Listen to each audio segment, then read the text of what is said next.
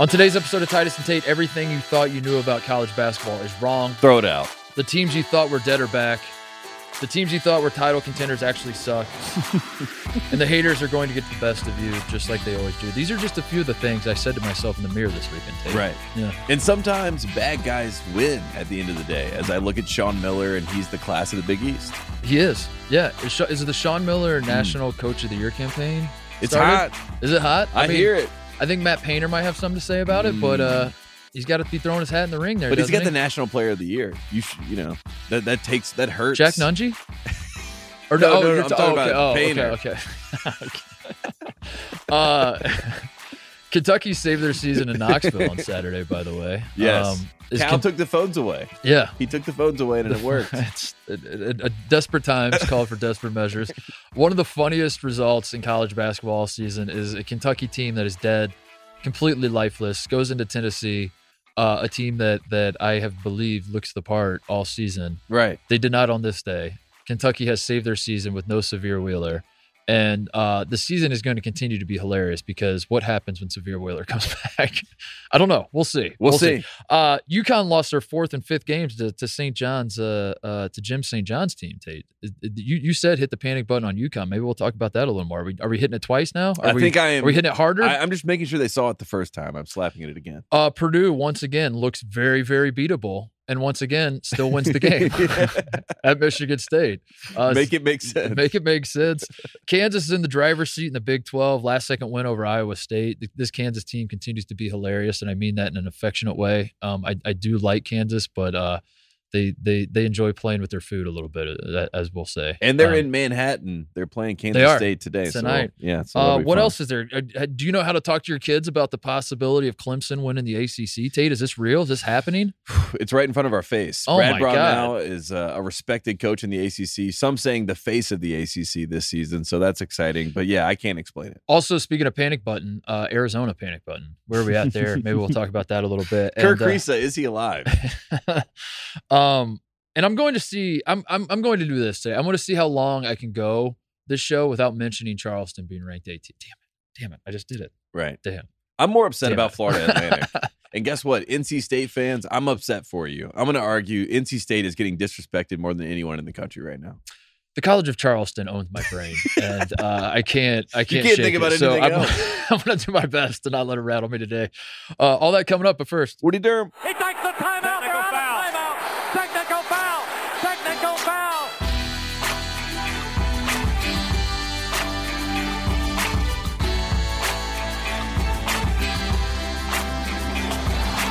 all right, what is the story coming out of the long weekend, the holiday weekend? We'll throw Monday in there with it, Tate. Great weekend of games, right? But what was the stat? 11 ranked teams lost 7-9. I think I saw unranked teams versus ranked teams. The unranked team or the ranked teams were 7-9 versus unranked teams. Mm-hmm. Crazy weekend of college basketball. Well, I think that confirms that the AP is wrong, right? Great point. Frauds. I said I wasn't going to do it, but do you have time to talk about College of Charleston? Because I would love. No, I'm kidding. College of Charleston. I have one College of Charleston alum who's a friend.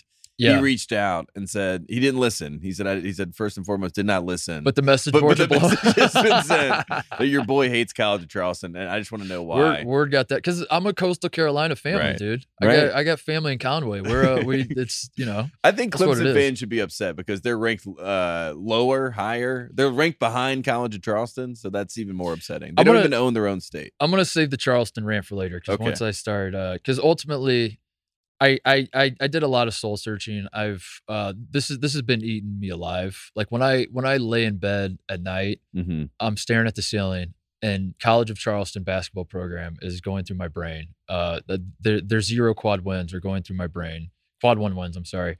Their net rankings, their Ken Palms, their all this stuff is going through my brain that they might get an at-large bid and my beloved Buckeyes won't. And that's the reality I find myself in. And if it's not that, it's Wapo. Those are the two things I've lost a lot of sleep over in the last week. Well, but I'll save it for later because once it might be a runaway train once I start going on that reign again. So let's make sure we get to the stuff that's important, such as Kentucky. Is that the story? Would you say? Is Kentucky the story coming out of the weekend? The biggest story of the weekend. I mean, for our show's purposes, maybe Creighton finding some That's life. right. We were That's very, right. I mean, the best 8-loss team in the country by far, in my opinion. We could talk about that. But yeah, Kentucky is the real story because we talked about the SEC. We said we have Alabama, we have Tennessee. Which one of these two is actually a Final Four, a Houston-type team, a national title-type team? We kept coming back to Tennessee. Tennessee has checked all the boxes. They lost to Arizona. We let that one slide. We said that's a good loss. Now you're looking at it. was a great game. It was a high quality like they game. played well. It was one of those deals that one team had to lose. And felt like a Final Four game. Yeah, it did. It did. Right in front of our faces. Yeah. And then you have a Kentucky team who's looking like destined to go to the NIT. And instead they go to Knoxville and they get this win. And then I think the real story for me was that after the game, Calipari, the victory lap. I mean, I've never seen it's as if Kentucky won the national championship by beating Tennessee at Tennessee. He's like, I figured it out. A lot of doubters out there thought I'm the idiot. They thought I'm the dumb guy. But last night in the hotel, I take away the iPads. I take away their phones. They wake up in the morning. They got chills. They don't even know how to act because they don't have their phones. And guess what? Kentucky gets the win. So, John Calipari, you did it again. Just when we thought you had nothing left in the back pocket, he pulls out what moms do to every 6-year-old in the country and says, no iPad, no more Candy Crush on your phone. Right. Yeah. Give me your iPad. Give me your stencil. None of that tonight. Yeah. What is this more Kentucky is back to you or Tennessee? Because I do this more often than not. I guess when a higher ranked team loses, I'm more concerned with with them than Kentucky did save their season. I don't want to take away from Kentucky, and Kentucky is it was a great result. But to me, as a guy who came into this season thinking this might be the year that Tennessee breaks the pattern of Rick Barnes memes in March, and I said this team feels a little different. I believe in this team in a way I've never believed in a Tennessee team before. Right. This was the nightmare scenario. This was I've said this on the show 100 times this year. I will continue to say it. I will never, ever at any point in time worry about Tennessee's defense this season. And no, they could play Alabama and Alabama could hit 33s on them and score 150 points. And I will still continue to be like, Tennessee's defense is going to be fine. I trust Tennessee's defense. Nothing will make me not trust Tennessee's defense in March.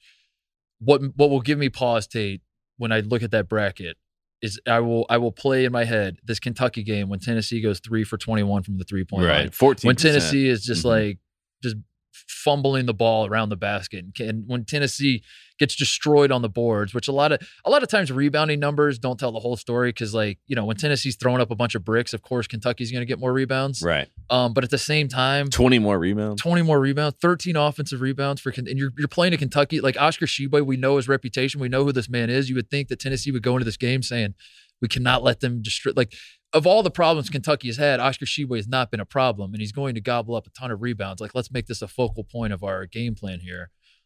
Anyway, point being, this is the nightmare scenario for Tennessee. This is when that bracket comes out, and Tennessee will still be a 2 seed, 3 seed probably at the worst. It could be a 1 seed. Who knows? By the time it's all said and done. Still got to play Bama, could win the SEC tournament, whatever. But when I'm staring at that bracket and I suddenly look up and I have Tennessee in my Elite Eight, I'm going to stop and I'm going to be like, am I sure I want to do this? Do I need to pull the eraser out? And because this Kentucky game is going to be playing in my head over and over and over. Yeah, absolutely. And you just felt like this entire game, you're looking at Rick Barnes and you're saying, Rick, come in, Rick. Rick.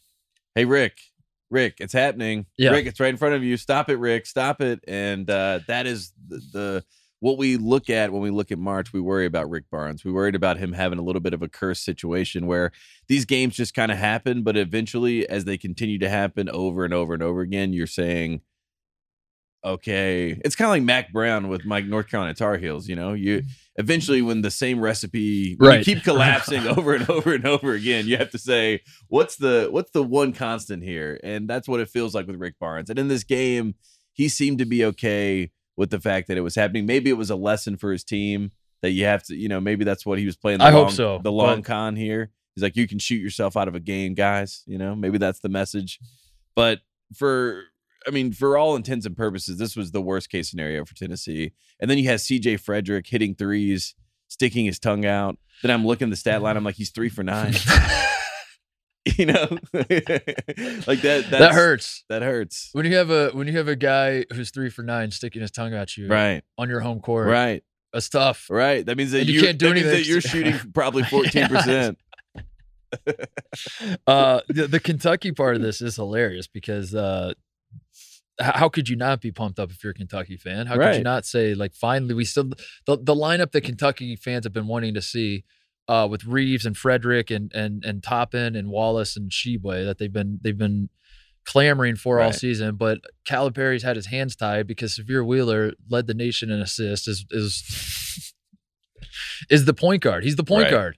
He's your point guard. He was doing a great job leading from the bench, I will say. Severe Wheeler was being a great teammate. Because if I were him and the team started winning this game without me, I might feel some type of way. Shook. I'm gonna have my arms crossed. But that's why this is hilarious because Severe Wheeler is coming back and he is going to start and he's going to and he's not a bad player, but at the same time he's not a good player, but he's not a bad, and that's that's what makes it so confounding is that he's not bad. Kentucky fans listening are like, yes, he is. They're screaming, yes, he is. Yes, he is.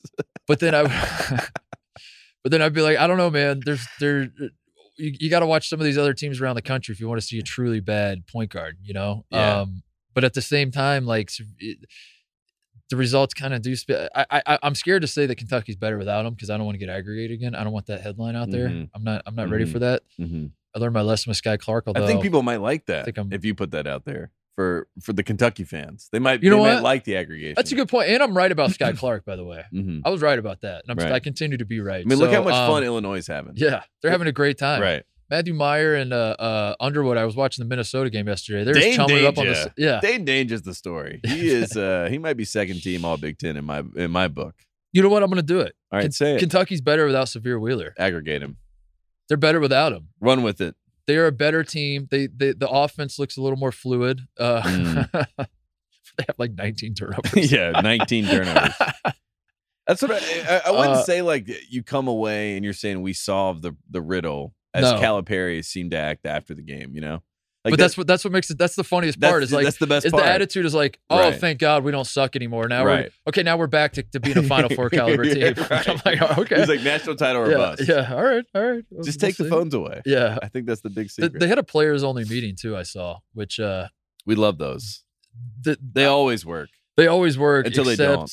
In the case of Ohio, I saw Ohio State had a players only meeting, and I don't want to talk about it.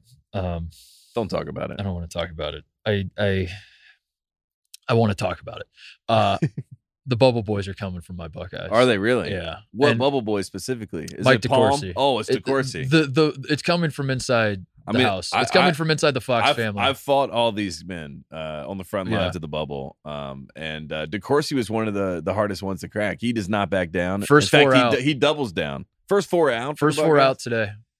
And listen, man, we lost to Minnesota at home, but this is what I mean when the call is coming from inside the house, Tate.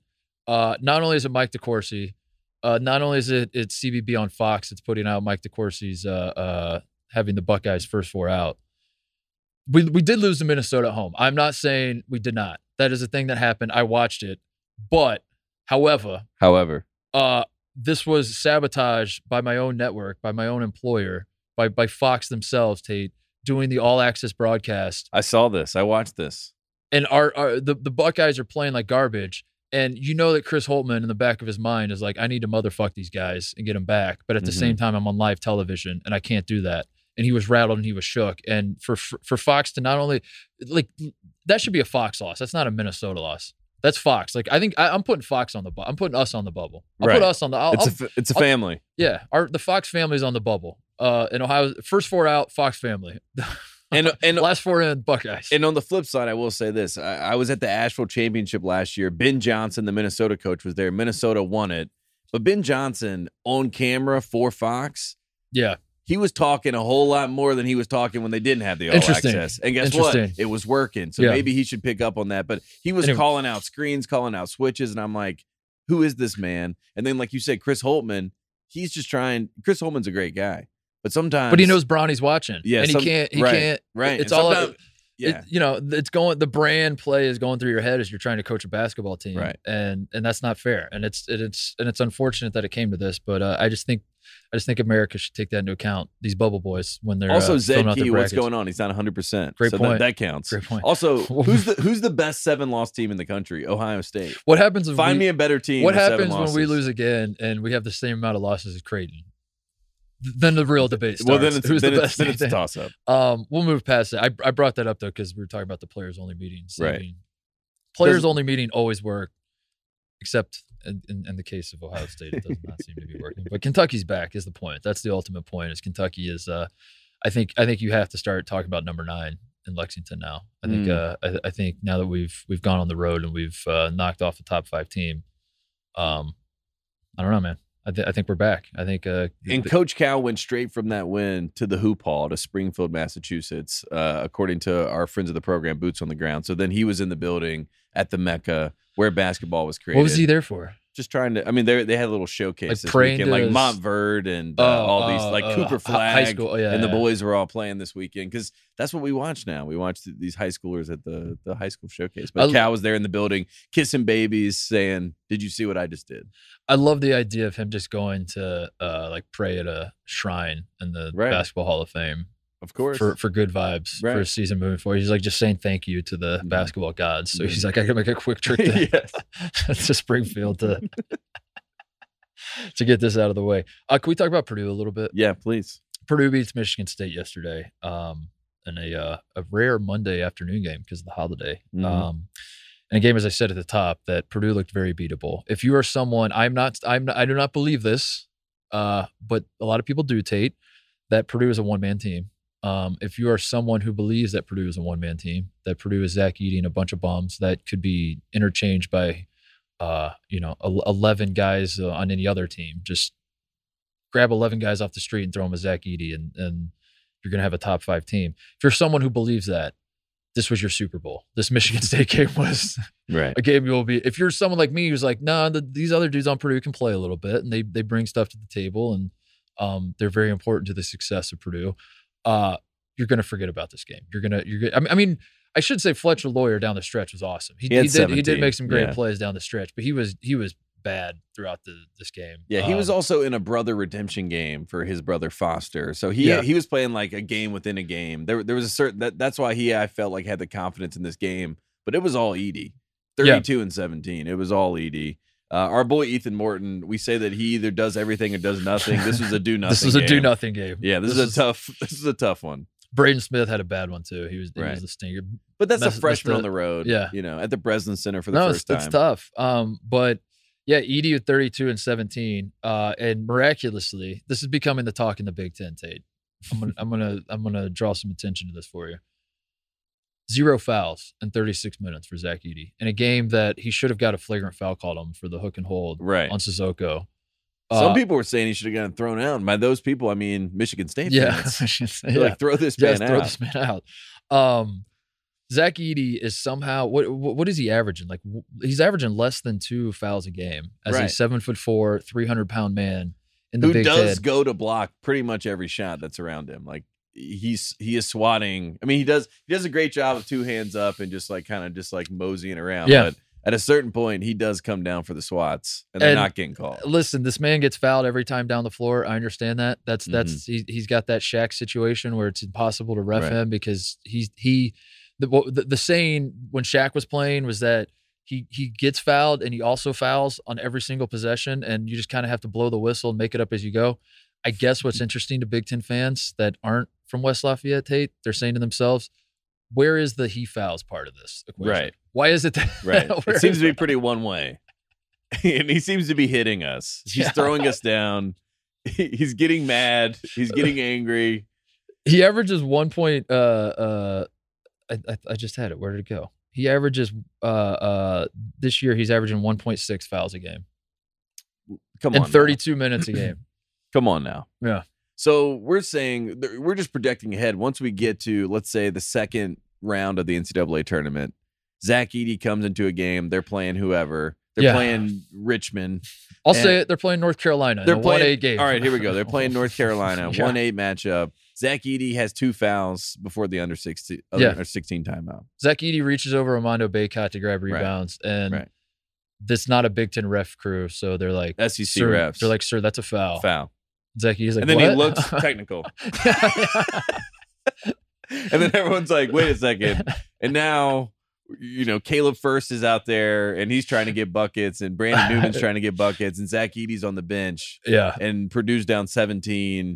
And everyone's like, wow, the Big Ten sucks. This feels very realistic. This picture you're painting. No, I don't. That's what it's. The onus is on the Big Ten officials to make sure that he's ready and that Purdue is ready for these types of moments. All I'm asking, I'm going to do the same thing. This got me in trouble last time when I was talking about Purdue's guards, and I was just telling Purdue fans are smart. They are. They're smart people. They're perhaps too smart. Those engineering nerds up in West Lafayette, like they know ball too. Like these are smart folks. Ball. Okay. Yeah. The last time I tried to help out Purdue fans and just like explain to them that a national title or bust mentality is stupid, I was saying just picture that there's another team in college basketball that everyone is saying is a national title caliber team that starts 2 freshmen that can disappear at guard that are not NBA players, right? That can disappear for stretches. That this team plays through their big man. They almost exclusively. If he's not dominating, they look like a completely different team. Imagine they're wearing any other jerseys, Purdue fans. You guys are smart basketball people. You would look at that team and you'd be like, great team. Could probably win the Big Ten, but like, are we sure that they are a team that we should say is going to win the national championship? Right. I'm going to do a similar thing with Zach Edey and the fouls, because I think if you're a Purdue fan, you're like, he doesn't foul. Like, why or what? You just want him to blow the whistle and call fouls? You're smart, Purdue people. You're smart. Come on. We know what's going on. No, like you shouldn't like feel bad about what's happening. Like take the calls you're getting and all that. But like at the same time, I mean, this man literally had a flagrant foul as clear as day. Right. Some people gets called for dirty. 0 fouls. Yeah, you're right. And that was a foul on Sissoko, right? I mean, that wasn't even a foul on him. The big one. It was a foul on Sissoko. That's what I'm saying. So when you look at the video evidence, it's right there in front of you. So I'm not trying to. You said it exactly, Tate. I'm not trying to take wins away. I'm not trying to say Purdue didn't deserve this win. I'm not trying to say that Purdue didn't deserve the win in Columbus when Zed Key got hurt trying to guard Edey, and then Edey also got called for 1 foul throughout the entire game, and somehow this keeps happening. I'm not trying to take this away from Purdue, as much as it might sound like I am. I'm saying what you're saying about the NCAA tournament. What happens when the whistle goes? Like, because the teams that you believe in March are the teams that have plan Bs. Right. Purdue, I think it's fair to say, I like the other guys on the team. I think they're going to be pretty good ball players. Like Smith and Lawyer especially, they're going to be awesome. I think so. In a few years. Yep. They can be awesome in flashes right now. Junior year, it's going to be great. They're going to be awesome. Right. I like the role players on this team.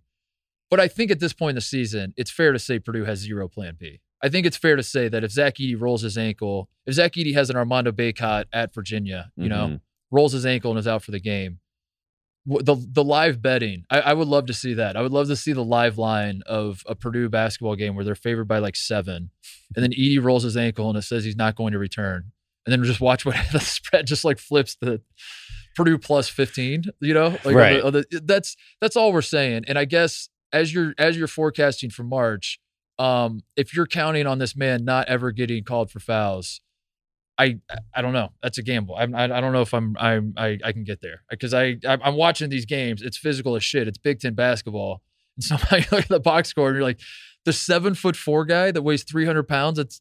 If he truly is not fouling these guys, Defensive Player of the Year as well? Or should we stop at National Player of the Year? We should be Defensive Player of the Year. Right. The National Defensive Player of the Year. He might be the best rim protector we've ever seen. Of all time. Right. Never fouls anybody and is averaging 2.2 blocks a game. Right, exactly. With 0 fouls, it's incredible. Right. And like I said, he is swatting at shots. I mean, he is not just standing there letting it happen. He's active. He's an active defender. And all the times he comes out to hedge ball screens and and guys get downhill and attack him, and it's amazing that he can pull this off. I mean, I'm not kidding. Like if he's truly not fouling these guys, then this is he is one of the greatest defenders college basketball has ever seen. And I think that teams are now going at him to go physical and be physical with him. So that is also, like, I think to myself, a team like TCU and a guy like Eddie Lampkin, someone that's going to get underneath him, that's going to get, physical with him. There's going to be matchups where you're like, oh no, I don't like this for Edey. And that is what's worrisome. But I do think that maybe Braden Smith with the Big Ten, it'll help season him up. He'll not be a freshman as we get to the tournament. That's what you look forward to. And Matt Painter was coaching him hard. Like Smith had a really bad turnover one time where he jumped in the air, had no one to throw to, went out of bounds, and then Painter pulls him, and Painter just sits him down and does the old coach. He's like not even facing the court. He's just Braden Smith and just basically going at him. And that's what you hope those guards can mature. But Edey right now is the one-man band, and what a band it is. I will say that. I mean, it's impressive. He's number one on my wouldn't watch list. Is he? Right. It's interesting. Right. Interesting. Don't aggregate that, Alabama. Don't aggregate that. It's your Brandon Miller love is aging pretty well. I will say. Thank you. I will say. I laughed. appreciate that. I literally laughed right in your face when you A said lot of Brandon people Miller. laughed. Yeah. A lot of people laughed. I did. I'll own it. But it's I like better. Alabama's team. I somehow have fallen in love with Alabama's team, but I don't want to get my hopes up because again, they're freshmen. I think my frustration with Edey is probably what you just said, that he's already won the Wooden Award, and in a year when we got Wooden Award, when I got my vote back, which I think I always had it. I think they reached out and said you always had it. You've always had it. They're waiting for you to vote. I keep acting like I was unaccounted for. I was put it on voting probation or something, and I'm like, now that I've paid my dues and did my time and got my vote back. Ban. Yeah. It wasn't in the right headspace during COVID. I did a Bill Self ban where it's like I did nothing wrong, but at the same time, I'm gonna sit this one out. I'm gonna step away for a second. And then you get a vote, and we're excited to have Wooden Award votes this year, right? And then Zach Edey's like, I'm gonna remove all excitement from this race. It's over. I might zag. I might zag. You might zag? Zag. When everyone else is zagging. I'm going to zag. Okay. Are you saying zag? I'm not saying that I'm going to vote for Drew Timme. I'm not saying that either. But I might zag. You just got to figure out how. I just got to figure out how. I just got to build my argument. So yeah, give me a couple months. I'm going to build my argument. The follow-up question is, all right, if not Zach Edey, then who? And you're like, haven't thought that through yet. Give me some time. Give me some time. Nunji? No, Purdue fans are going to take everything I just said and throw it back in my face. Aggregate. And call me a hater, and right. I'm going to say, how much money do you donate to your university, you son of a bitch? Because I'm out here donating, but at the same time, like I'm not. It comes from a place of love, Tate. Like we're trying to forecast. I do think if Purdue's going to win a national championship, you're going to have to, foul trouble or otherwise, you're going to have one game where Zach Edey is not going to give you 25 points and 15 rebounds. Like right. Zach Edey's going to have a bad game, whether it's foul trouble, whether it's like some teams like enough is enough. We are doubling him literally every time he touches the ball, and we're going to give guys. Ohio State kind of went with that strategy. Mm-hmm. We're just going to double him and give Purdue wide open threes all game, and then Purdue start hitting them. Maybe that's going to whatever. You're going to need a game from these other dudes, and I think it's fair to question how good, because I don't know, man. They've shown it in flashes during the PK 85. They were awesome, but it's been an up and down thing, and I don't know. Purdue is positioning themselves to just going all in on Edey, which is as I've said, it's fine. He's the best player in the country. He's inevitable. He is dominant in a way that is like it's. I can't tell you how many people are fans of teams that Purdue has been playing this year that don't really follow college basketball. They just kind of like watch their team every few games. Like this, I have a few Michigan State buddies that like have not. They know who Zach Edey is. They're not stupid, whatever. But they were texting me yesterday. They're just like, "What is this guy? Who is this guy? What's going on here?" Right. I'm like, "Yeah, he's been doing this all year, and he's going to continue to do it." Yeah, he is Yao Ming.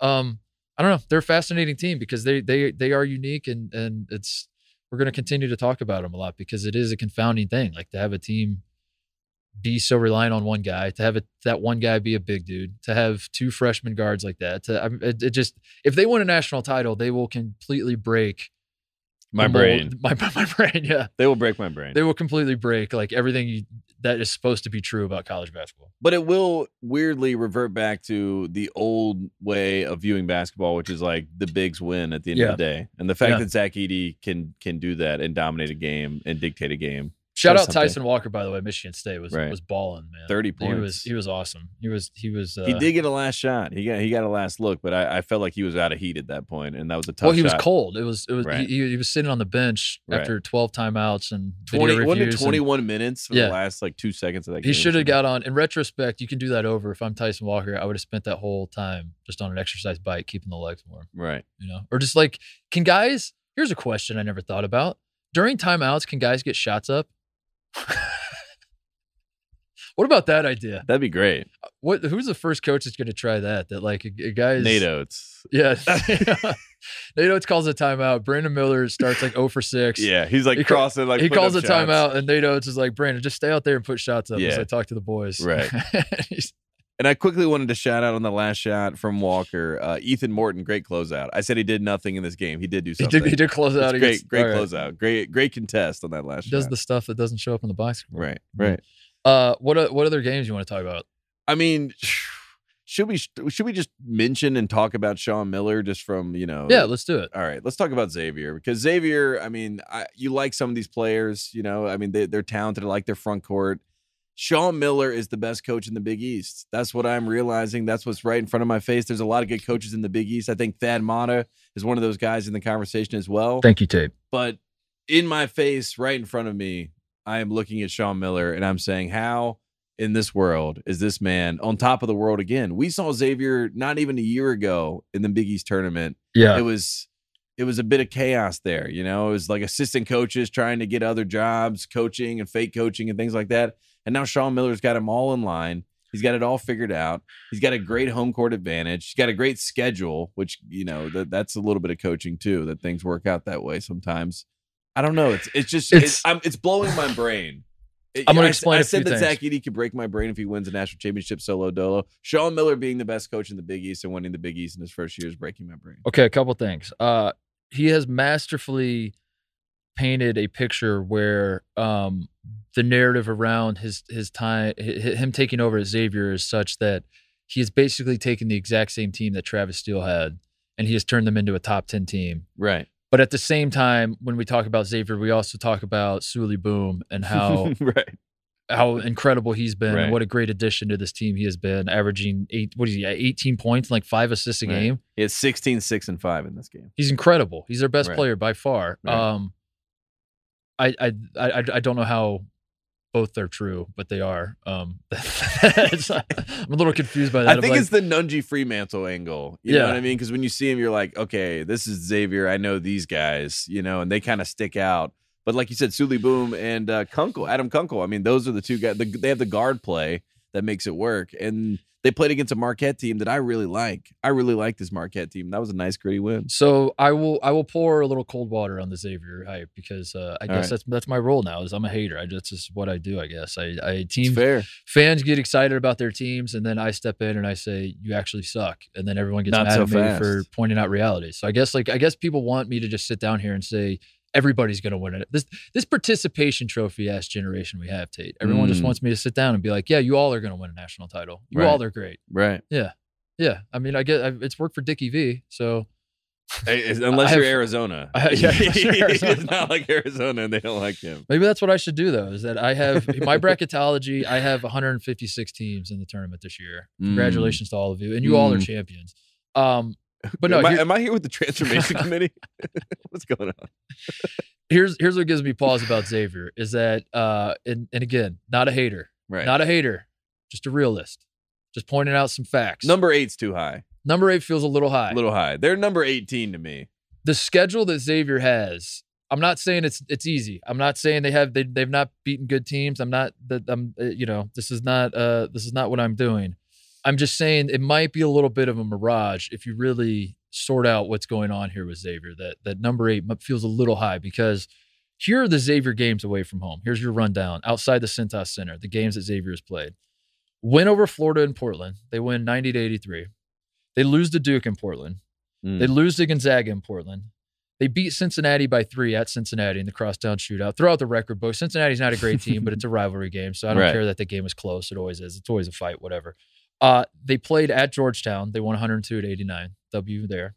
Win at St. John's by 5. Win at Villanova by 8. That's it. Those are the only games that Xavier's played outside the Cintas Center. In my bracketology, I would say Florida is the only win they have. Florida is the only team that has a prayer at making the NCAA tournament out of all those, of the teams that they beat. Right. They have one win over a team outside the Cintas Center. The Big East schedule now, Tate. They've already beaten Marquette. They've already beaten Creighton. They've already beaten UConn. I think they played Seton Hall, right? Did they beat Seton Hall at home? Yes, they did. all of these games that they've played, the top 5 in the Big East outside of Xavier. So Xavier's obviously at the top. Then it's Providence, Marquette, Creighton, UConn, Seton Hall. All 5 of those teams, they play at home first. Then they play on the road. So they get the W. They make you feel like they are better than UConn. They are better than Marquette. They are better than. But then they still have to go on the road to play all of these teams. So I'm not saying Xavier's a fraud. I'm saying if you're a betting man, they front loaded. It might be wise to anticipate Xavier falling off a little bit down the stretch is all I'm saying. Very front loaded schedule, very favorable in that way. And in a situation like this, when you have a new coach, it's genius. It's because the vibes are at an all time high in Xavier right now. Everyone's feeling great. Everyone's. That's all I'm saying. It's just like let's wait and see a little bit. All I'm saying is that Sean Miller has locked up image makeover of the year. Absolutely. I mean, with that I agree. I agree. And I've never seen anything like it because when they're showing these games and you're watching these games, like I'm watching the Marquette game on Sunday, and of course they're talking about Shaka and how, he's got this team bought in. Marquette's a really fun team. They're in KenPom, they're like top 20 defensively and offensively. They're one of those tournament teams that you got to look out for. And in this game, if they play at a neutral site, maybe Marquette wins. That 4-point difference. Yeah, because that's what kind of concerns. I don't mean to say that it's a double-edged sword because I'm in a lot of ways like complimenting Xavier in the Cintas Center because that place is bonkers. Have you ever been to a game there? No, but it looks it's insane. incredible. Right, it's incredible. But at the same time, it can give you like I've talked about with these SEC teams. Like it gives you like a false sense of how good the team is when you have that energy behind you and that fan base. It's a tough place to play, man. And credit to them, man. That's part of winning a Big East Big East title is obviously defending your home court. So like, I don't mean to if anyone's getting the wrong idea of what I'm trying to say here, I'm not. Just simply like they're gonna have to play on the future road as we get ahead. They're gonna have to put the best teams on the road coming up. As you look up in mid-January and you say, "Oh my God, is Xavier national title contender?" I'm saying maybe. I'm saying maybe. I would like to see them play those top Big East teams on the road first. I would like to see what happens there before I get too carried away with this. But at the same time, they've been incredible. And it's a fun story. And Sean Miller is image maker of the year. Yeah, he's got it locked down. And speaking of other teams in the Big East that are what we thought national title contenders, can we talk about UConn? I mean, what in the hell is happening? I'm I mean, panicking. Right, me too. I'm panicking. It's a Hurley problem. Yeah. I'm looking at Hurley and I'm like, Hurley, let's lock in. Let's get the defensive. What happened to the defensive identity of this team? Feels like we all got excited about being the number 1 team in the country and getting our shots. They've lost the edge. Yeah, they've lost the edge. The offense is a mess. Jordan Hawkins, what do you have, like 31 in this game? Like he was great, but worst game of Andre Jackson's career. I love terrible. that kid. I want to love him so much, but they have no facility. Tristan Newton, I don't want to rag on the kid too much, but like part of what made UConn so good out of the gate was the surprises, like a Tristan Newton and Calcaterra and Klingon and like these dudes that you were hoping you could get a little bit from suddenly are incredible. Caravan, like all these guys that you weren't sure what you were getting and they're playing out of their minds. It feels like all of them across the board have fallen off a little bit, and I'm officially worried because it's not a blip, Tate, at this point. Because I think if you're a UConn fan, if you're a UConn optimist, you said they lost. It was scheduled losses. We talked about it. It was like 3 tough teams on the road. Were the games they lost. That's not cause for concern. But losing to St. John's at home, woof. And I will say we're St. John's guys because I'm watching my boy Dylan Adewusu in this game. I'm like, I love this man. We saw his first start. But one thing about being a St. John's guy is if you're truly a St. John's guy, then you understand that this team sucks. And understand, like that's part of the St. John's basketball experience, I think, is like watching the team and being like, we should be better. St. John's is due one of these games. Like Joel Sariano was great in this game. So they were due one of these games, one of these performances. The one little wrinkle that I saw at the end of this game when it was kind of getting out of hand was Hurley ended up putting Sonogo and Klingon out there together as if he was tinkering. And it goes back to, or is he desperate? Right. Yeah. One or the other. He's tinkering or desperate. But at the same time, it goes back to what we talked about in the last show with them, which is they have all this talent. I love the depth. But if the depth can't play together and you can't figure out the roles and guys are hot and cold and yada, yada, yada, That is worrisome. And at the end of the day, no matter what, they still need to be able to play defense. And that was something that I thought they could hang their hat on, and it has not been the case. And they have to go back to the drawing board. I'm officially worried about my Huskies. I'm worried about them. It's sad. But it was great for It's the sad Johnnies. because it was such a fun. They were such a fun story at the first month or two of the season. It was such Number a fun 15 ride. Like in the country. I mean, what a fall. If I remember right, we were entertaining the idea of not really, but I mean, you start forecasting. You're like, if UConn is head and shoulders above everyone else in the Big East, like, I don't want to say it, but could they go on a FINA team? Right. Right. If they're beating everybody they're playing by 20, I mean, Right. for God's sakes, they like, were blowing people out. I wasn't ready to start the conversation. I was ready to figure out Entertain the conversation. I was ready to figure out when I was going to start the conversation. Right. So I was looking at the schedule. I was like, all right, if they can get past this part of the schedule, then maybe we start talking about it. Maybe. I don't know. We'll see. Now, can they beat a team? Can they beat anybody? Can they beat anybody is the big question. And it seems like it's all just kind of gotten in their face. And they were better as the underdog. Then they got hunted, and they're not having fun anymore. So hopefully, now that they've kind of fallen back a little bit, they'll get it together. Tristan Newton, 0 points in this game. One assist. Yeah. Tough. I don't know how we fix this. I don't know. I mean, like, I get, like, because Hawkins, you can't run the offense through Hawkins in the sense of like that's not Hawkins is at his best coming off screens and shooting threes. Right, he's a shooting guard. He's a shooter. That's what you want Hawkins doing. Specialist. That's what. You do not want him running the offense, bringing the ball up and stuff. Is it Jackson? Is Jackson the facilitator? I don't think so. He's the slasher, dude. Yeah. He's the slasher. You don't want him. I mean, he could do it at times, but like that's not. It's a bummer. It's a bummer. I think that's it. Like if Tristan Newton's got to play better. That's basically it. If Tristan Newton can be half as good as he was at the start of the season. Right. He's just going through a slump. He's going through a slump. Yeah. If you could just plug and play a Shabazz Napier, obviously, on this team, it's all fixed. They just need that point guard. What else? You want to talk about Kansas beat Iowa State. I mean, that was probably one of the better games of the weekend, too. That was a great game. Yeah. Back and forth. All Iowa State is good. Very good. Yeah. Right. Very, very good. They got Texas tonight, right? Mm-hmm. The top 4 teams in the Big 12 are all playing each other because Kansas State got whooped at TCU, by the way, right. Which we pointed out on the show. They were practicing. It was at TCU, but they were practicing for tonight the security in case they beat Kansas. If they beat Kansas, the security was practicing the court storming and how to handle it and all that sort of thing. And I told you that's not what you do. It's not how you handle it. And then they go to TCU and get their ass whooped. Interesting. I was excited to see TCU. Yeah, I was excited to see TCU play that well, especially at home. That was good, especially coming off the national championship and the Texas game. Right, I wanted TCU to kind of find their footing. I was happy to see Sonny Dykes at the game because I feel like if that was me, I would just gone into hiding. I would have gone. Right. I would have jumped on the Kingsbury plane to Thailand, which is very fair. I would have worn a brown paper bag to the game and said, "I'm not famous anymore."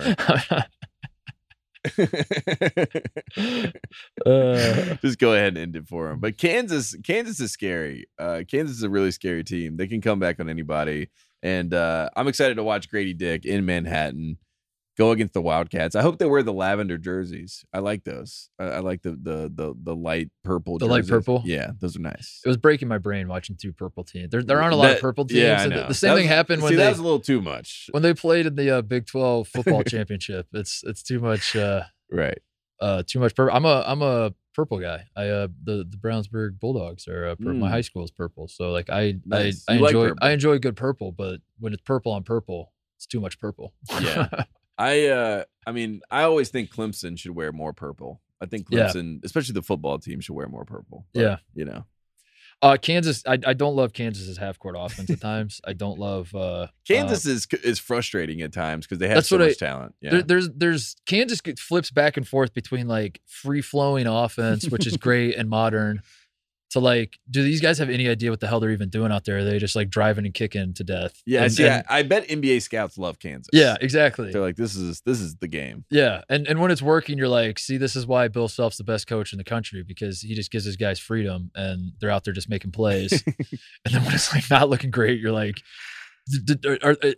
Can we get one screen on this possession? Yeah. Can someone set one screen? I just want to see one. I love KJ Adams, by the way. He's been awesome. Yeah, dude. he's kind of He's been awesome. He's the secret of Kansas. He's the real star of Kansas. I know we got to talk about Jalen Wilson. We got to talk about Grady Dick because they're the scorers, but I think KJ Adams is the reason that they make sense and they work. He's got like he's become a different player since early December on. He's really coming around, man. At 15-6 against Iowa State. He's been great. Yeah. And Kansas is going to win games with their defense ultimately. At the end of the day, like that's how they're gonna win. And DeJuan Harris and McCullers are great. I do like the Kansas team, just like you said. They're hilarious because they just come back on anyone. And they yeah, it's just a very like laissez, like apathy that comes with them. Yeah, you know, at times, and then sometimes they lock in. And you're like, these guys, they die for this. Yeah, this is like this is what their heart beats for. One last thing on Kansas: play MJ Rice. Put MJ Rice in the game. Yeah, what's going on there, dude? He's had back spasms. He also plays the same position as Grady Dick, and obviously they're going to feature the Dick. Yeah. But me personally, I'd feature MJ over Dick, but Kansas says they're going to go Dick. Did you see Grady Dick in a post-game press conference made he didn't make a Dick joke. Well, it was a Dick, but it wasn't about himself. It was about their D. He was like, we need to. Damn it, Grady. Like he said something. I wish I should have pulled the clip for the show, but he said something about playing like we love hard D or something like that. Like he said something. Grady.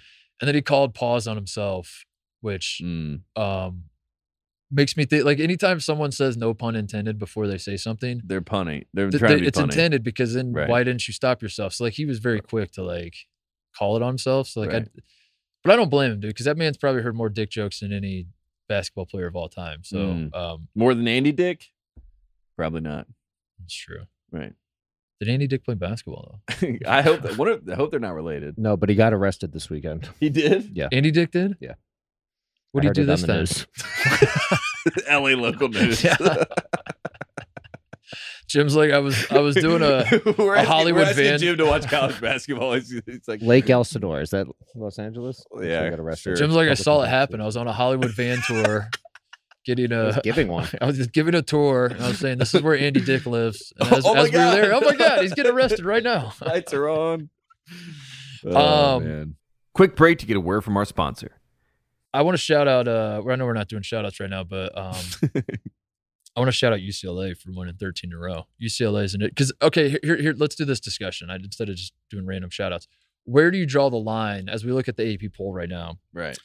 If we're doing tiers. The top, what is the top tier of college basketball right now? Houston at 1, Kansas at 2, Purdue at 3, Bama at 4, UCLA 5, Gonzaga 6, Texas 7, Xavier, Tennessee, Virginia.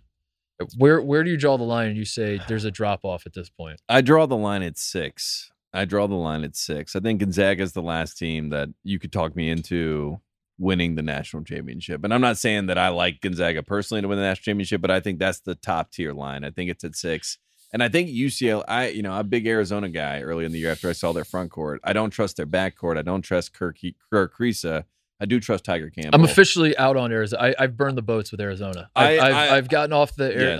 Yes. So if March comes back around and I try to talk myself back on the Arizona bandwagon, don't let me do it. Okay. Don't let me do it. I'm out on this Arizona team winning national title. I just wanted to get on record as saying that. I am on record now saying this. UCLA is my national title team on the West Coast. I think a West Coast team is going to win the national championship this year. And Houston counts as a West Coast team, west of the Mississippi. Okay. But I think that UCLA is officially making their statement, making their case, saying we are one of those teams. But I think the line is at 6 as far as the AP. So Houston, Kansas, Purdue, Alabama, UCLA, Gonzaga, they're all tier 1, Final Four title contenders to me. I think I agree with you at 6, but I would flip Gonzaga and Texas. You think Texas could? I don't know. I like Texas more than Gonzaga. Yeah. I think I like Texas long, but then again, like, because it's just Texas. I like Texas. I can't, like it's the same thing. It happens with Rick Barnes. It's right there in my face. I like it. I see it. And then something in the back of my head says, come on now. It's Texas. Yeah, without a real coach. Maybe it's because I watched Texas beat the snot out of Gonzaga. If Mark Few was the coach of Texas, I think Texas could definitely win the national championship. Okay. That's my problem with I Texas. just I keep waiting for Texas to fall off, and they're not doing it. They're they big one tonight. We'll see. I don't know, but they. Yeah, you're maybe right. Maybe ultimately maybe I draw the line at UCLA then. Okay. I'll just keep it simple instead of trying to suss out the difference between Gonzaga and Texas. That's fair. I'll just draw it at 5 because like obviously if I have to talk Right. myself into Texas or Gonzaga, they don't belong because the top 5. Yeah, of course I could see all those teams win a national title except Purdue. No, I'm kidding. I mean, seriously though, that's kind of how I feel. I think Purdue's in there because they deserve to be, but at the same time, come on. You know? if Purdue has earned the right to be in my tier 1, but at the same time, wink, wink. If college basketball worked like the Premier League, where you had to play every single team home and away, I like Purdue's chances. I like that. You know what I mean? Like over the long haul of one game in Indianapolis in a random, that worries me. That worries me too. Right. It worries me. With SEC officials. I see that the SEC officials are coming. I talked to my dad after the game yesterday, and he said the secret to be. He goes and his most. I want to get him on the show so badly. We gotta he's have still him.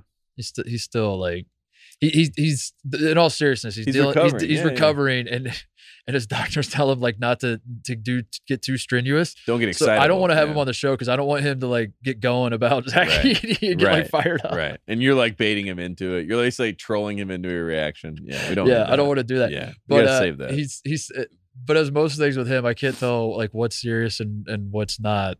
But he said his way of stopping Zach Edey, if he's running the Big Ten, he's bringing Ted Valentine out of retirement. Is Teddy V retired? No, he's not retired. Yeah, he's just calling not games. getting. Yeah, I felt like I've seen him this year. Yeah, right? he's called multiple Carolina games. He said we need Teddy Valentine. That's why we're losing games. Teddy Valentine is on the call.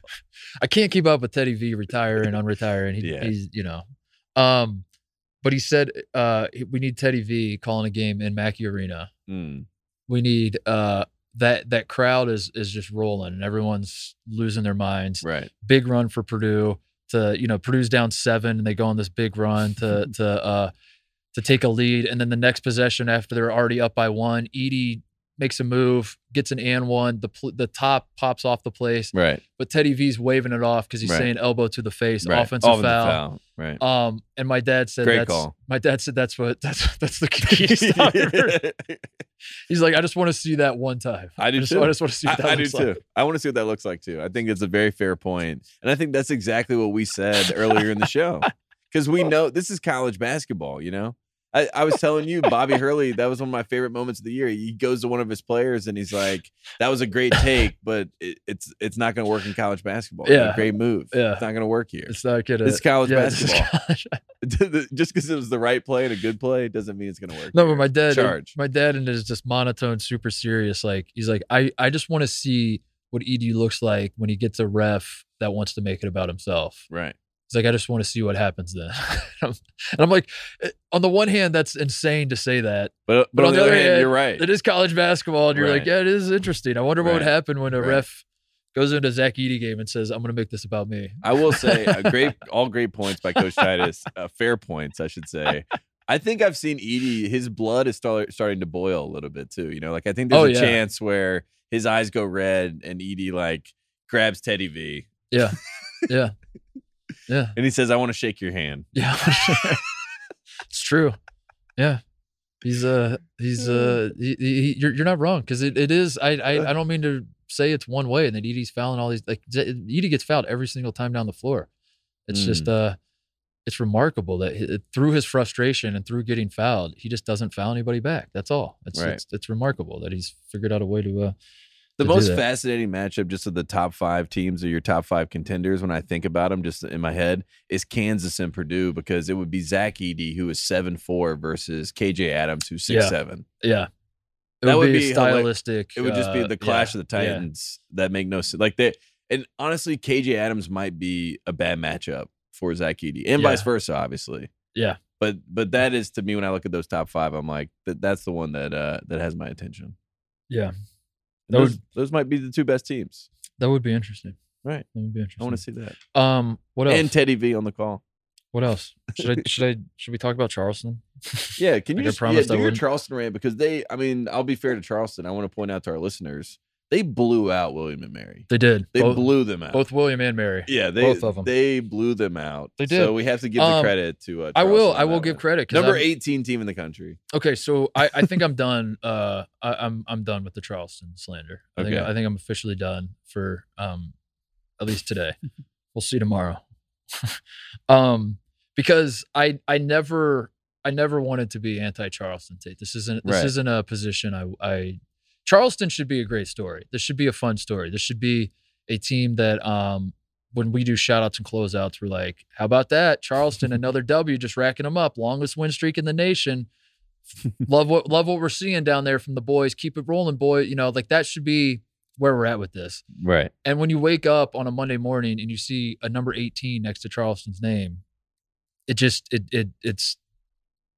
doesn't become that anymore. It's no longer like a fun story. And now it's like, wait, we're taking this team seriously as like a national, like one of the 18 best teams in the country. Is that what so I guess what I want to say is I'm done because I realize this is a me problem. I realize that I'm way too old to be this naive that I at 35 years old and following college basketball my whole life to get sucked into believing that the AP poll is actually a ranking of the best teams is stupid and it's moronic by me. Right. And I should know better. And I apologize. It's hard for not to fall into the trap though. Yeah, because it's you know, like every so often you think to yourself, the AP poll is constructed to demonstrate who are the top teams in college basketball. It is not that. We know that. The AP poll is an exercise, and the AP poll is just basically we speak your name is what they're doing. And they're just like, so the voters are like, hey, Charleston's won a lot in a row. We speak your name, Charleston. Let's throw you on the list. So yeah, I never wanted to be anti-Charleston. I just wanted to be pro-reality. And, you know, Charleston being ranked higher than all but one Big Ten team, all but two Big East teams. UConn and Xavier are the only two Big East teams ranked higher than Charleston. There are only two ACC teams ranked higher than Charleston. Right. And Charleston is ranked above their in-state rival, I presume. Clemson. Yeah. Yeah. Who's actually first in the ACC, 7-0. For how deep the SEC is this year, for there to be three SEC teams ranked, that's all I was saying. I was like, if you put an 18 next to, I would like to live in a world where the AP poll is actually right showcasing the 25 best teams. So that way we have a better understanding. And like a neutral fan has a better understanding. Mm-hmm. That makes me a hater. I guess, you know, I guess that makes me a bad guy, just pointing out the reality. It's just hard. It's hard to understand when Quad One wins and net rankings and KenPoms and algorithms and all that stuff matters and when it doesn't, Tate. Because I have been told for years that stuff matters and that we should take that into account when trying to figure out who the best teams are. So then I sit down here in front of you and I say, I'm going to take that into account. I'm going to see Charleston, not the 18th best team in the country. And then I guess that makes me a bad guy. So I don't want to shit all over the Charleston. It's not a fun place to be. Because like it is, if you're a Charleston fan, you're like, we're beating the teams in front of us. Right. We're having a fun year. Like, who are you to rain on our parade? Great point. I'm just a guy sitting here trying to figure out who the best teams in the country are. And it doesn't compute with me that nobody actually believes, not even Pat Kelsey himself believes that Charleston's one of the 20 best teams in the country. Mm-hmm. And yet we all have to go along with the charade that they are deserving of a number 18 ranking. I just don't get it. I don't understand it at all. But that's a me problem, I guess. Yeah, and also at the end of the day, if you're in fairness to College of Charleston, your only loss on the year was to the number one team in the country. So in their mind, you know, they're confused. They're like, we've only lost. They played to one Houston. Team. They only played one team that was number one, and they lost to them. So I think that maybe warps their mind a little bit. I think the most damning part of the AP poll right now is that NC State is not in it, and I just want to point that out. I mean, I did not go to NC State. I'm not an NC State fan. But NC State blows out Duke at home. Then they beat Miami in overtime. They've showed a lot of tenacity as a team. They press. They're fun. They're like an old Rick Pitino team, and that makes sense because Keats is a Pitino guy. But the fact that Florida Atlantic is number 24 above NC State after these quality ACC wins, what a spit in the face. The fact that Arkansas, after going to Vanderbilt and acting like children again, like we talked about in Maui, and then losing, they're number 25. We're going to give them the respect over NC State, over a team that actually plays together, actually has a really fun team. DJ Burns is a star. put this man on camera. They put the sunglasses on after they win. NC State's a fun team. And if you haven't been paying attention, you should. And they can't even get in the AP top 25. But nobody's going to pay attention because they're not ranked. Right. And they're a national championship level program. 1974, 1983. No respect. I don't get it, Mark. Well, I don't get it. This is our fault for expecting. We expected I more. guess it's ultimately like I guess the reason I got worked up is because, these are supposed to be our peers. The people covering college basketball, and dude, if I get put on trial for a crime I didn't commit, Tate, and the judge says we're gonna put your fate in the hands of a jury of your your peers, so let's bring out some AP voters. Oh no. No, I'm screwed. Right. I'm taking off running right then and there. Right. Right. And that's what gives me pause. It's just like pull up the Ford Bronco. being lumped into a group. These are my peers, and I look around and I say, we all do the same job. I don't like this. I don't like this world that I'm living in. But whatever. Congrats to Charleston. I'm gonna stop being a hater. I actually did think about it. Like they are consuming all of my brain power. Like thinking about this is like I don't get how a team there's not a single metric that says that they are other than their record, right? Which is a schedule that they created. And again, I say like they're not even blowing out teams, but as you said, they did blow out William and Mary, right? And they got credit for playing the number one team on the road, which they lost that game, but they got a lot of credit for doing that, and that's the funniest part about all of it. I would have felt a lot differently if they were just pasting everybody by 20 every night they go out. They are not. They're winning close games against bad teams, and but being a hater is not a fun way to go through life. So I'm going to stop that. And I'm going to say, I want Charleston to keep winning because I do. I think I think Charleston being ranked 5th in the country, entering their conference tournament and still being on the bubble, it will be one of the funniest situations. Yeah, Charleston, number 5 team in the country. Yeah, Charleston being 5th in the country, and on bracketology they're an 11 seed. I don't know. Why am I the bad guy for pointing out that makes no sense? It doesn't. It does not make sense. How are they? Because every bracketologist has them like on the bubble still, or an 11. Like the best I think I've seen is a 10 seed. I saw a 10 seed. Yeah. How can a team ranked 18th in the country be a 10 seed at this juncture, Tate? Don't let these bubble boys get to you. They don't know anything. It just doesn't make any sense. They've never been. I just want some consistency. But if Charleston, if you truly are one of the 18 best team in the country, we now have to change the expectations of this team and say, if you don't make the Sweet 16, it's a failure of a season. Right. You know what I mean? Right. If you're entering the tournament ranked 15th in the country and you don't make the Sweet 16, you're a failure, and that season should not be celebrated. So that's where we're at. So like that's what you've done to yourself, Charleston. Congratulations. Now no one's going to be happy when you win your first round game in an 11-6 game and then lose by 20 in the second round. Right. No one's going to be like, what a fun story Charleston was. They're going to say frauds, failures. Right. You entered you entered the tournament as a top 16 team. You did not make the Sweet 16. You failed. Charleston's a second half team, though. We should say that. They were down to Elon at half, and they battled back in the second, won by 20 points. Great win. Yeah, huge. Great win. Resume builder there. Great. Elon's horrible, by the way. I saw Elon earlier this year. They're not a good team, so that's a little discouraging when you think about the long term. People forget Elon's head coach quit to go be the head coach of Duke. Go be like the graphics designer at Duke or whatever the hell his job is now. What is he doing? The social media manager at Duke? He's basically Mike Schrage is his name, and Schrage's a nice guy. Former Ohio State assistant. Right, nice guy. We like Schrage on the show, but yeah, he's basically like if John Shire's back starts to act up, he is the one who steps in. Really? You think so? Yeah, 100%. Yeah. So he's the fall guy. He's the fall guy. Right. Which any other program, you're like, oh, so he's like they must really respect him and like really, at Duke, it's like, no, he's the fall guy. Kentucky would probably be that way too, wouldn't you say? Right. Who's the fall guy at Kentucky right now? Probably Brad Calipari. If Cal couldn't coach anymore, the guy who they put in his seat is not the guy that they have the most respect for. It's the guy that they're saying, fall guy. You're the fall guy. You are walking the plank. Maybe I should stop with the Charleston. I should take my crosshairs away from Charleston and put them on like Xavier for their schedule or something. I don't know, but I don't want to do that with Xavier fans either because they're fired up. I'll do it with Auburn because Auburn's in a similar boat. That Auburn Auburn has not, like, away from home, Auburn's one win over a team that has any prayer at making the tournament was when they scored 43 points on Northwestern in Mexico. They won 43-42 against Northwestern in Mexico in November. And outside of that, everyone remembers. Yeah. Outside of that, they have not, their wins out away from home are Bradley, Washington, and Ole Miss. And that's it. Those are the only teams they've beaten away from home. And somehow they continue to be ranked because they beat Auburn. like decent teams Yeah. in the jungle. And then everyone's like, oh my God, Bruce Pearl, he's doing it again. Walker Kessler the other day in the NBA had 20 and 20 against the Timberwolves, who obviously traded him for picks and Rudy Gobert, yada, yada, yada. And I looked at the stat line. I laughed at myself a little bit. I was like, this man had no impact in the NCAA tournament, you know? And so in the NBA, he's getting 20 and 20.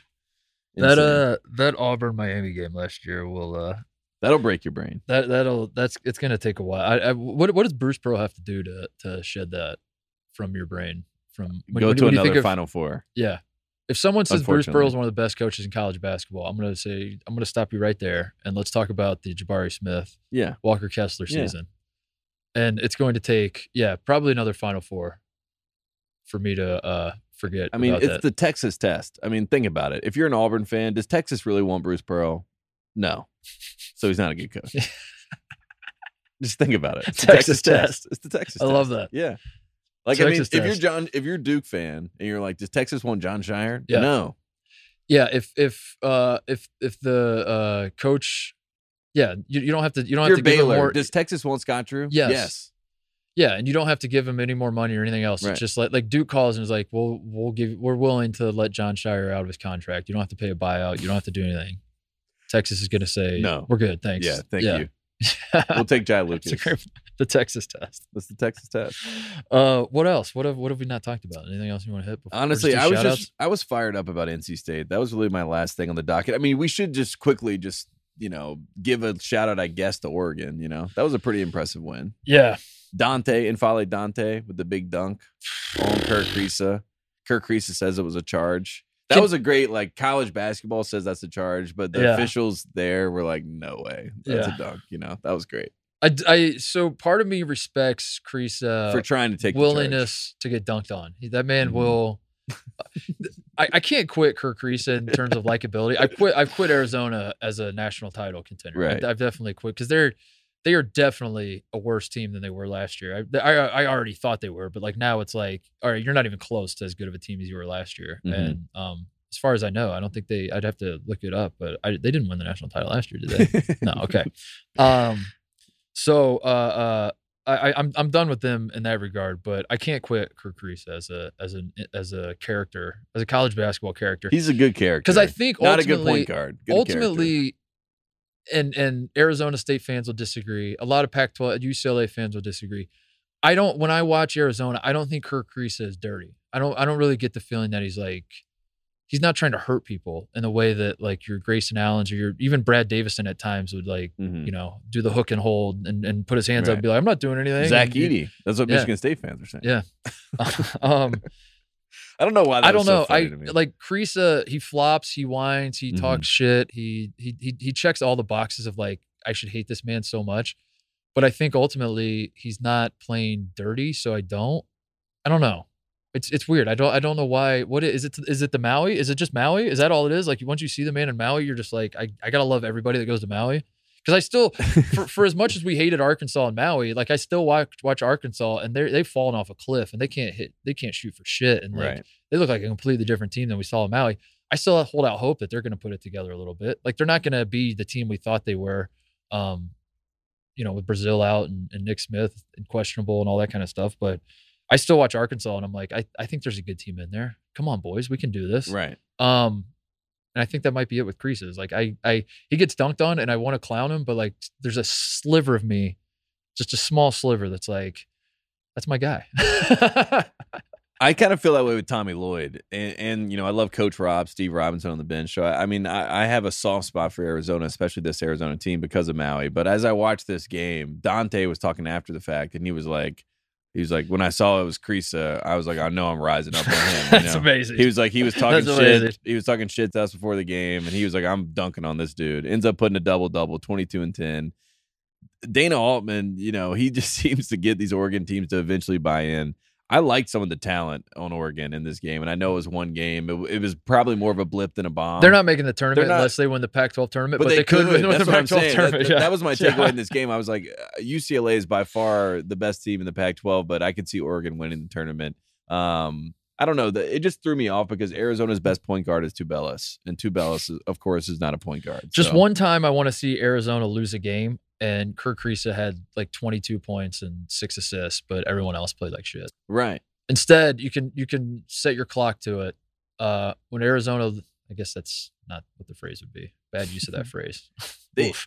But if you never watch Arizona basketball and you just follow their scores, when you see Arizona lose a game, go look at the box score, and I can just about guarantee that Kirk Kriisa was like 2 for 15. Right. And didn't stop shooting. That's the other part. He's never like 1 for 3 and says, "Oh, it's not my night." Like that one went in. That one that went in, it felt sloppy out of the hand, and I was kind of lucky there. Oof, might not be my night. Maybe I should get other guys going. It's never the case. Every time they lose, Kirk Kriisa had an absolute stinker of a game. Right. And I would just wish that wasn't the case with this team. Me too. And I think if Tommy Lloyd had to do it without the impact on the team, because I think Kriisa is one of the most lovable, affable people on the team, and he's a part of the culture of that team. But if they started Boswell and brought Kriisa off the bench as the 6th man, I think that would be a big move, and I think it would help them. I think it would really help them a lot. I think Boswell had 15 points in 23 minutes in this game, and I'm not saying that he needs to be a scoring asset for this team, but he doesn't take shots away.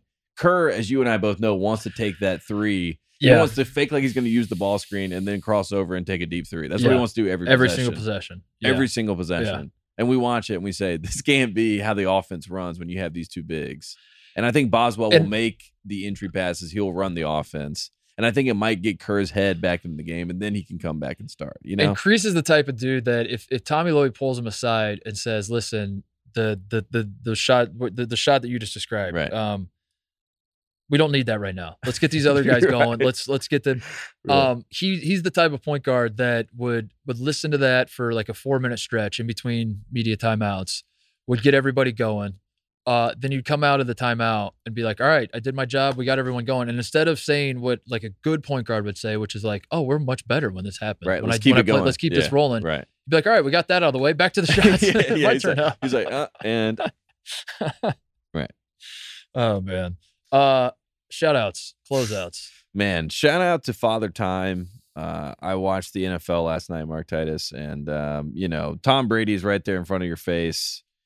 And he was not the Tom Brady that I have known to, come to know over the years. And he was a little bit out of it. The Bucs looked like a lost, ship at sea. And just in general, it always comes back to no matter who you are, no matter how it works, time always will catch up to you. And I think time has caught up to Tom Brady. Do they read off the same script? Or is it fresh thoughts every single time when you're watching Tom Brady in the playoffs lose in the last 5 years, where you say, if this is in fact the last we've seen Tom Brady, right. That's how. Let me just say that right. I don't know if there's like a memo they send out before every Brady playoff game. We're like, all right, so we're gonna roll the Brady package at the end. The last time Tom Brady was held scoreless in the first half was his first playoff game in 2001. All right, Troy, you say thank you from football fans everywhere, because I feel like I've heard this for 5 years. Right. They're like, if this is in fact the last we've seen of like the Bob Costas when Michael Jordan hit the shot in Utah in Game 6, where Bob Costas was like, if that is in fact the last image we see of Michael Jordan, oh my, let me say, and then just rip it off, Anyway, because every broadcaster, like a Joe Buck, or if it was Al Mai, whoever it was, like that moment's for them too, because they're like, this is the last call of his career, and I am on it. Well, that's the downside to Al Michaels and Tony Dungy, everyone ripping them, is that if you're another broadcaster, you see how people view you, like you just said, like you want to make the big. Tirico was awesome, by the way. Right. Tirico killed it, but Tirico's great. You don't want to be that, like you there's the way to, I've heard Chris Fowler thought, like Chris Fowler's like apparently like super hard on himself because he takes it way too seriously. And he's like, these moments that I'm calling in these biggest college football games every Saturday, they will be showing these games for the rest of all time. And like my voice is, I have to elevate this to, and I appreciate how much he respects the moment, but at the same time, like, dude, you're just kind of talking along with the game. Mm-hmm. Like it's not that, we're not splitting the atom here, but you're right. There is some sort of, as the broadcaster, especially in football, dude, they're throwing out all this money to all these guys left and right. And you're Joe Buck. You just got this big deal at ESPN, and you're saying to yourself, this is Tom Brady's last game, Monday Night Football. I'm on the call. Joe Buck comes from a announcer family where like they do think it is splitting the atom. By the way, that is. Yeah, I know. He does. Yeah. He's like, I am splitting the atom every single week. So that was the other part of it. It was like the person that's going to take it to the nth degree, right in our face. And then you got Peyton and Eli on the other channel, and they're just like, Eli's just like screwing around, I know. A good time. That's ultimately, I think, what I want out of a broadcast is just kind of right. It's weird, man.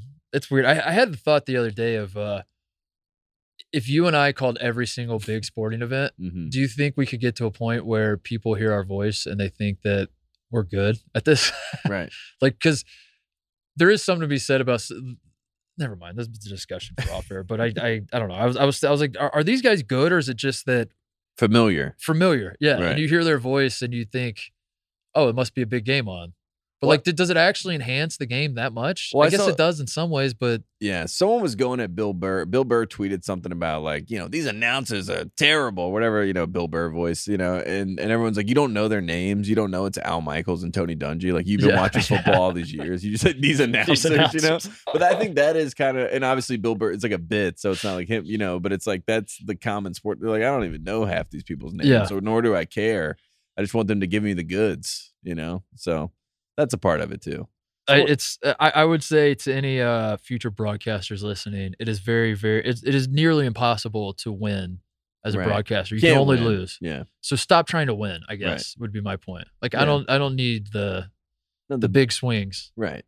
Just say what you're seeing. Yeah. Just talk about what you're seeing. And I say this as a guy who I called him a St. John's game on FS2, so I know what I'm talking about here. And don't spend your time talking shit about Cocoa Puffs and like talking about Fruity Pebbles and singing, going and tossing into breaks. And I mean, if you're doing any of that and you're trying to be funny or whatever that is, stop it.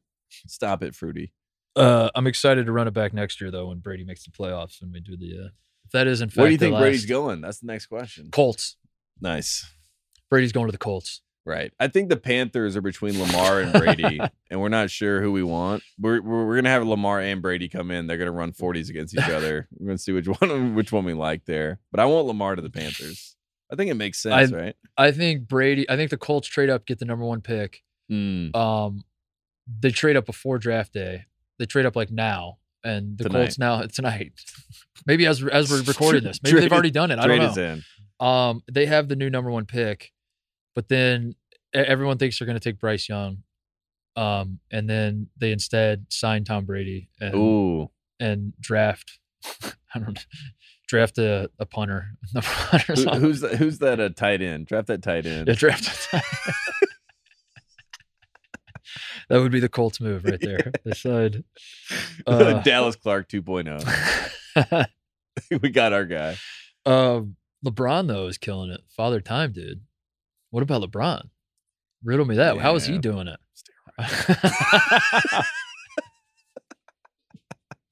How was LeBron? Did you see LeBron called a girl at his son's high school on Instagram? He had a big game. A Sierra Canyon girls basketball player had like a monster game. Right. And LeBron puts on his Instagram story, Hermathy is what he called her. I'm not kidding. Hermathy. Man. LeBron is not Himothy. I get it. Hermathy. Oh man. Or is he calling her Herm Edwards? Is that what he's saying? Like, he should have called her Persephone. Like Persephone. That should have been it. Persephone. That would have been it. He's got to get like a little writing team behind him, you know? Well, that is one thing I do like about LeBron, though, is because you know it's him tweeting. Yeah, exactly. Right? That is true. That is the coolest thing Great about point. LeBron is that it is him. Even if he's Every tweeting about time- China or whatever he's tweeting about, you're like, I know that's LeBron. That is a great point. No one else could have written that sentence. That's a fantastic point. When he hits send, you know that's coming straight from the The man heart. himself. Yeah. I want to shout out, speaking of LeBron, and I want to shout out LeBron's home women's college basketball team, the Ohio State women, of course. What So are I'm they talking doing? about, What are they up to? Tate Center over there, his home team. The UCLA? Is it Yeah, Akron? I'm like, how many? What Is it team? Miami? Is it What team the is number it this 2 time? rank now? Because the Stanford women, I believe, were number 2. Just lost to USC. Is it? I think maybe USC. There you go. So Ohio State's number 2 now. Undefeated Ohio State women. South Carolina is number 1. Dawn Staley. Yeah. Shout out to Dawn But Staley. the Buckeyes are number 2 and are absolutely rolling. Got Caitlin Clark and the Iowa Hawkeyes coming to town. I think next week on Monday. Is so they're Caitlin having- Clark like the best player in women's basketball? Is she like running away with? Is she like Sheboy, where she's going to go national? It's a great question. Jim would know better than we Yeah, would. Jim, Jim, you your watch thoughts? Yeah, she is. Yeah. She's running wow. away- she's running away with it. Running away Mhm. with it, you would say? Yeah. She's like the Zach Edey. She's the Zach Edey of Mm. LeBron. and Zach Edey's the Yao Ming. So Caitlin Clark is basically the Yao Ming of women's college basketball. Am I understanding that correctly? Yeah, that all Okay. adds up. That checks out. UNC women beat State, by the way, on Sunday. Big win. UNC women are good, right? Yeah, number 15, number Yeah, 17. because you guys got worked at Indiana, right? And that's why We- you like fell off a yeah. cliff, but you're like the still women's basketball making your- team and the men's basketball team were the Spider-Man meme, where they were both ranked like That's top right. 5, and then went to Bloomington. just started getting like blown Yeah. out. And they were like, "Wait a second. Yeah.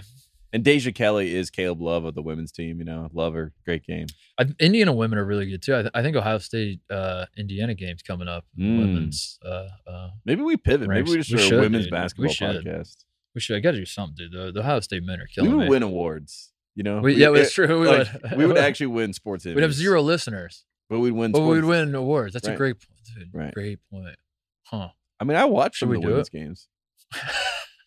AZ Fudd is nice. I like AZ That's Fudd's the- game. It's the tagline to our women's college basketball Hey. podcast. Is like we watch some of the games. Yeah, people are mad. People are mad. I'm watching these games.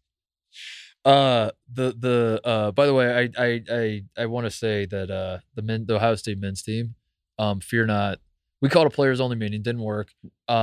But I am going to Columbus on Saturday. I've decided enough's enough. Whoa, you're gonna We're go. playing. Speaking of Ohio State, Iowa, we play Iowa at home on Saturday. We got Nebraska. So you're at you're Nebraska on going boots Wednesday. on the ground. You're like, I got to figure this out. I'm saving the season for the team. Wow. I'm personally guaranteeing a win. I'm bringing it with me. I'm packing it in my carry-on. So even if I lose my luggage, I'm not Yeah. checking it. Don't want to. Right. I'm keeping that thing with me. I'm delivering a win to Columbus. Enough is enough. I was watching the Rutgers game. It was close. Down the stretch, I knew what was coming. I knew we were going to choke it away. And as I was watching the game, I booked my flight because I knew I was like, Yeah. I see where this is going. The players only meeting is not going to help. Nothing's going to help. I have to go to Columbus and deliver a win to the boys. So I'm doing that. So I just wanted to. And love I'm to going. hear it. I'm flying in Friday and flying back Sunday. I'm going literally just for the one game. Like I'm done fucking around with this team. I'm Right. gonna sit them down. I'm gonna turn all the cameras off. Fox is gonna have a bunch of cameras in the locker room. Right. It's like turn those cameras off. We're done fucking around. It was cool that Fox did that. Like I did learn a lot. I did learn a lot watching the game, just about how both of these coaches were trying to work the officials. Like our guy Chris Holtman, he was amazing at one point. Like I can't remember the refs' names. Let's just say he's Gary, But Gary made a terrible call, and he goes, "Come on, Gary, let's get it together today." You Yeah. know? It was like Yeah. We talk about working the refs, and I was like, Coach Holtman gets it. Knows But he what knew he's he was doing. on live TV, dude, and he would have added a little more pepper to Yeah, it if right. he. and have to a- his team. There's a Yeah. lot more pepper that he had ready. I know. and he did I not know. what So to do. and I've seen enough. I'm going to Columbus to. I'm not kidding, dude.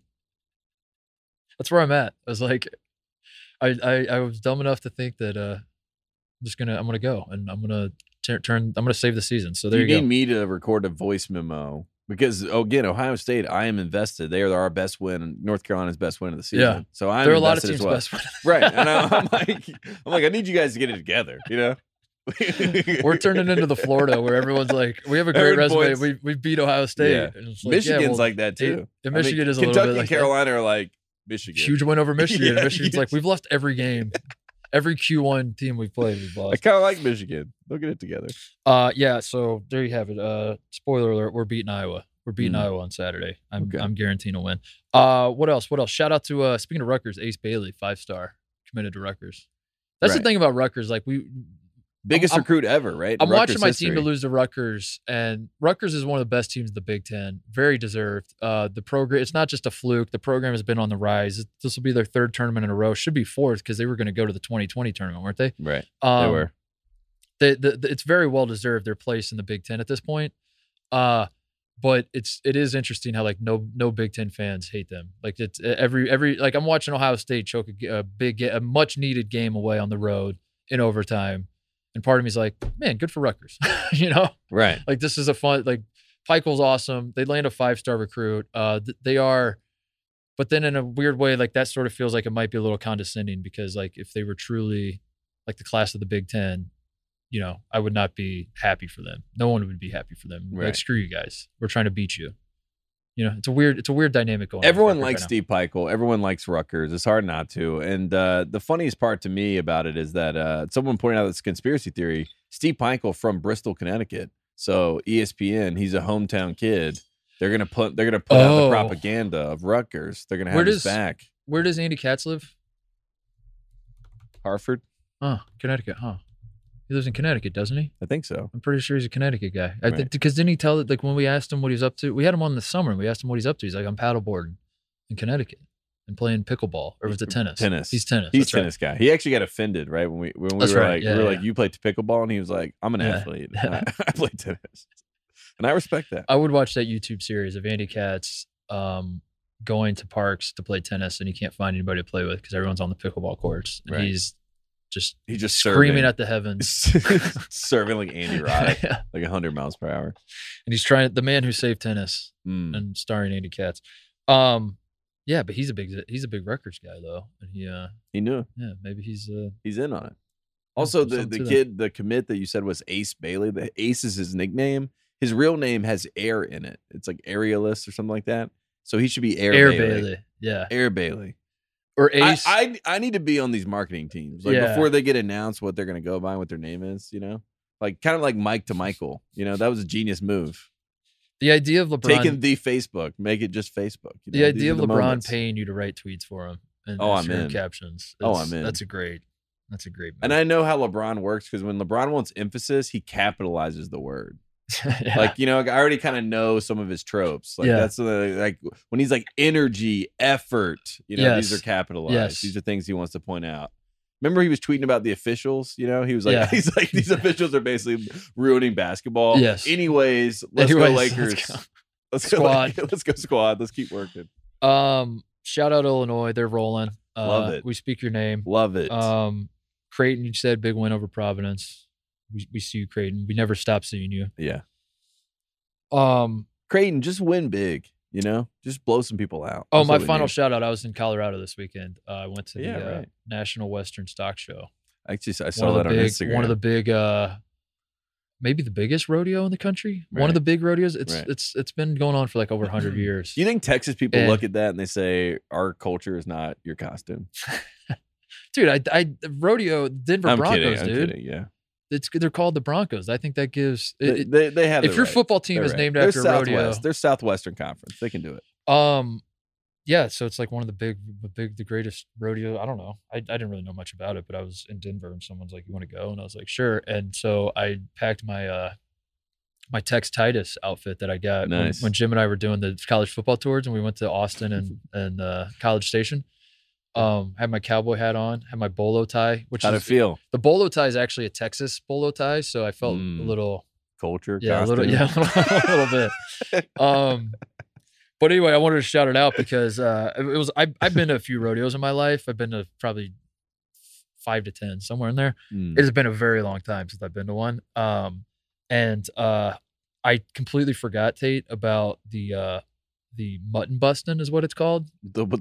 Yeah. The hubba what? So it's the full gamut of rodeo. We had some bareback bronc riding. We had some bull riding. We had the deal where they let the little calf go and then you have to catch them and then jump off your horse and tie them up and then They always like tie them up and show their hands real quick, Right. like they're getting shot at. Right, you know? right. They had that. They had the tag team deal where like one guy does the horns of the calf, and then the other guy does the back legs, and then they just basically pull the ropes tight and like break the calf's neck, and then everyone claps. That one was gruesome. That one was the one where I was like, I don't know if we need this. You know, Right, I'm not much yeah. of a bleeding heart, but at a certain point, you see Yeah, it. we could get that one out of the games. The most gnarly one though is the you jump off your horse onto the calf and bring it to the ground. Right. That's the wrestling move. Dude, yeah. the wrestling one that was sick. So they had all of these. By far the biggest hit of the night is the mutton busting, which they do at like most rodeos. But I think someone told me this particular rodeo invented it. The National Western Stock Show invented it.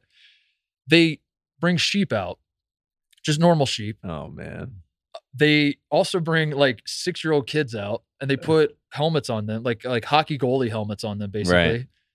They then position, they hold the sheep still. They position the kid onto the sheep, and they say, hold on for dear life. And then they slap the sheep on the ass and let her run. And these kids are bear hugging sheep. And I'm watching this, and I'm like cackling, laughing, and I'm saying to myself, this has to be a halftime show. Like this, get Red Panda out Red of here. Panda, this is you're her done. nightmare. Yeah, you're done. This is the halftime show of the future. Is kids riding sheep. What are the sheep? The sheep are bucking, like they're kicking. No, they're not bucking. They're just like kind of running. Okay. Because they're like what the like they're like, probably what's happening? traumatized. Yeah, they're like, am I getting attacked? There was one that went though. Oh, there was my one God. sheep that was it reminded me of Moses because he just straight up did not care. Like they slapped him on the ass and he just like starts slowly walking. And this kid is grabbing for dear life. And the sheep's just kind of looking back over its shoulder, like, what the hell is this kid doing? Right. And then just kind of like slowly walking. And then they had to come pry the kid off because it was a dud sheep for this event, basically. The sheep was too chill. Right.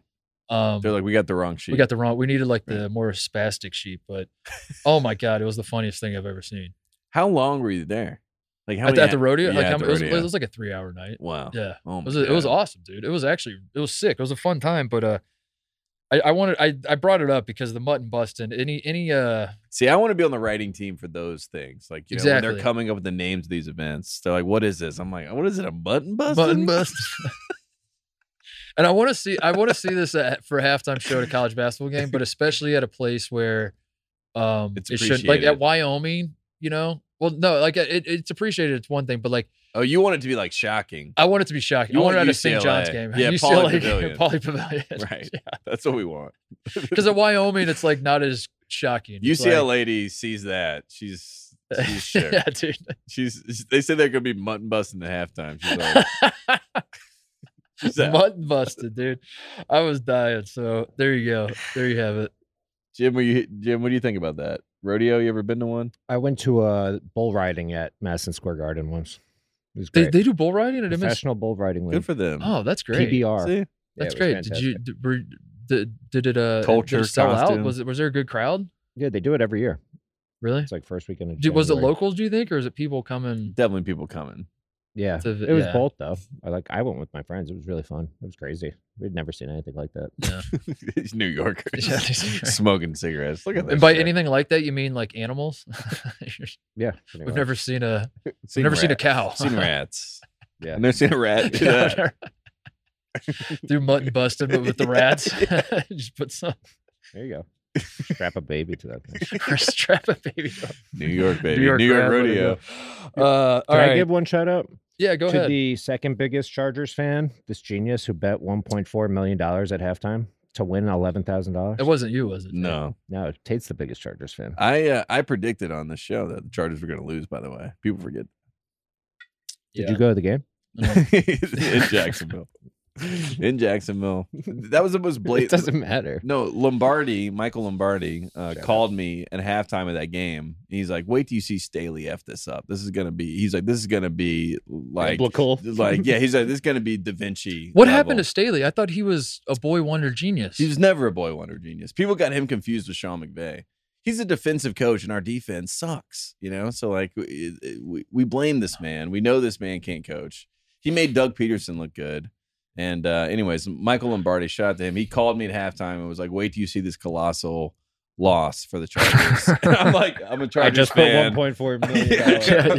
yeah. I'm like, what do you mean? I'm like, is it really over? He's like, it's over. He's like, then letting them score a touchdown before the half. It's over. Get ready for it. And it happened right then. Right there. Oof. Saw it. NBC Sports says by firing Joe Lombardi, Chargers apparently will stay the Offensive course with coordinator. Brandon Staley. Offensive Is that coordinator. Mike's? No. Mick Lombardi. Mick is. Is, Joe is Raiders. not. Joe is not. Well, I mean, they may Related? be down the line, but no, not related. Mick Lombardi, the OC of future Tom Brady with the Raiders, is Lombardi's son. There you go. Go Raiders. Good shout out, Jim. Yeah, sorry about your Chargers, man. It's tough. You're gonna renew next year? Yeah, I'm already. You got to locked send a in. message, dude. I'm When are you gonna already send a locked- message? I'm already locked in. Dude, No, yeah, you I- should protest and only go to one game. Have you used instead your of two voice this with the year. organization? Yeah, You should send a letter and say, I wrote on the message boards after the game. I was just like, Oh, really? my favorite like season ticket / booster letters are ones where you're not even demanding anything. Like it's not like fire stay of the. It's just you just write in. And you're like, as a longtime season ticket holder, I'm Right. disappointed. Right. Signed tape for and I that's couldn't it. even. And I you couldn't just- even write. I was so disappointed. Yeah. Okay, you should say you knew this was going to happen, and that's why you never went to any of the games. Yeah. Right. I mean, it's There you true. As predicted on the show, I knew It's it was going to tough, happen. man. All right, we've made the show long enough. Fun games tonight, especially in the Big 12. Right. We'll be watching those. We'll be back Thursday. We doing a show Thursday morning? Yep. Internet? Thursday morning. Are we having Fanta on, by the way? I was talking to Jim Fanta about is it. We didn't- down. Fanta's in? Yeah, he texted me. He's been Because doing, Fanta signed on at Fox. and he's not been doing and he- any content with us. He's done zero content with us. right, And and we are here at Fox. yeah, and I decided enough is enough, and we need to do something about it. So let's have Fanta on Thursday. That'll be fun, right? Deal. Sign All me up. See you guys.